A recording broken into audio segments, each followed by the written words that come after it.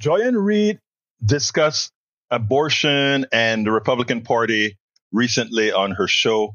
And it's kind of interesting because she quoted Nikki Haley, who have a tendency to come across softer and make believe as if she is a better MAGA Republican. She won't go with the extremes, etc. But after talking to Matthew Dowd on the show, things kind of look quite a bit differently because, again, the facade is quite a bit different from the reality. I want you to listen to this, and then we'll take it on the other side. Nikki Haley is still trying to sell herself as an alternative to Donald Trump and Ron's 6-week abortion ban DeSantis on the subject of abortion. Last night, she told Iowa voters at a town hall on Fox that the fellas just don't know how to talk about abortion. Let me read you just really quickly. This is a piece from a New Yorker article about what does seem to be a case of a woman in Texas dying as a result of not getting an abortion. None of the records from when Yenny was alive acknowledge that given her multiple underlying conditions, an abortion would have increased her chances of survival. Only the autopsy put it plainly. Pregnancy creates stress on the heart and can exacerbate underlying heart disease and cause hypertensive cases, the medical examiner wrote in naming pregnancy as a factor in Yenny's death. Some of the medical professionals involved in it, briefed about her care, have been haunted by the question of whether sins of omission were committed. They have asked themselves if responsibility for her death resided in part with the new laws that suppress free discussion, both among doctors and with patients, about therapeutic abortion, had fear of legal repercussions trumped compassionate care. This woman had what would have been considered a late-term abortion. She didn't have one, and she died. Is that going to become a story that haunts Republicans going into this election? Yeah, I think it's going to become multiple stories in this. I mean, and in my own personal story from years ago, the trauma that happens in the course of this because of state laws is going to be repeated over and over and over again, whether it's the death of somebody or it's just the what a couple or a woman has to go through in the midst of this, whether she has to flee the state, can flee the state, whatever it happens to be. And this goes to your lead in on this is the Republicans don't seem to care who gets hurt, right? Like thousands of people died from COVID because of Republicans and Donald Trump's stance on this. Thousands of people are dying from gun violence because of a refusal to do anything with common sense gun reform. And now they pass and push through policies on abortion that are resulting in same trauma, same victims, same all of that. They don't care. Yeah. And the thing about it is Nikki Haley is supposed to be the alternative, right? But she has said she would have signed a 6-week abortion ban where she's still governor of South Carolina, same as Ron DeSantis. She has said she would sign a national 6-week abortion ban if it was handed to her. She'll sign whatever can be passed. She has no concern about that. She is on the side of more and more guns in the streets. She's on the same side as Trump on most of these issues. So what is supposed to be her unique selling proposition? Well, that's the thing about people like Nikki Haley, and I would put in people like Kellyanne Conway. They think it's a communications problem.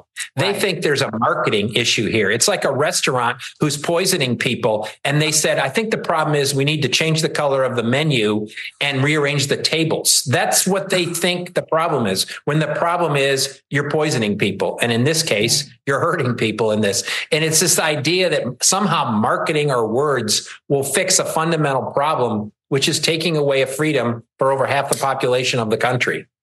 You know, the thing I have heard from some people, though, is that Donald Trump is such a danger to democracy that they would take a Nikki Haley just because she would be terrible on policy. She would be terrible for women, terrible for people of color. I mean, she thinks she's not sure where slavery happened, but she would leave office when her term was over. Well, I would say there's no normal Republicans today. So it would be the non-Trump person, because I actually think in many ways that what Nikki Haley presents is actually in some ways worse than Donald Trump, because we understand who Donald Trump is.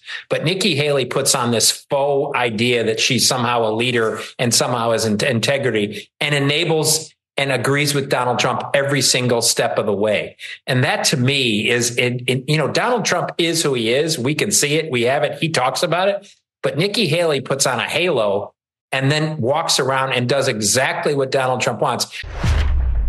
Matthew Dowd nails it. It turns out that the problem is that the Republican leadership, the MAGA Republicans, simply do not care about how their policies affect women and those that they affect negatively. It's just a statement of fact. They don't care. Earlier in the chatter, Joyanne Reid showed an incident where a woman died because the medical system was scared to take care of her, pending litigation or pending how it's ultimately going to come out with these laws that are tough on women, that tries to control women's bodies. But again, Matthew Dowd nails it. When Joy believes that or talks about the possibility of people going for Haley because maybe she comes across as a softer Donald Trump, Dowd closed the door on that, which he should, on folks talking this way.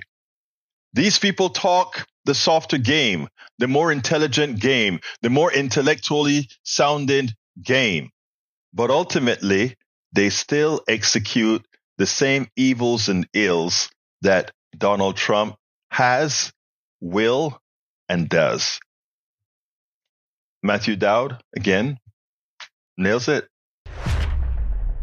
We spend a lot of time deconstructing the news, trying to parse it into a form that everybody can understand. We try to find those little nitpicks where it flies above the fray, etc.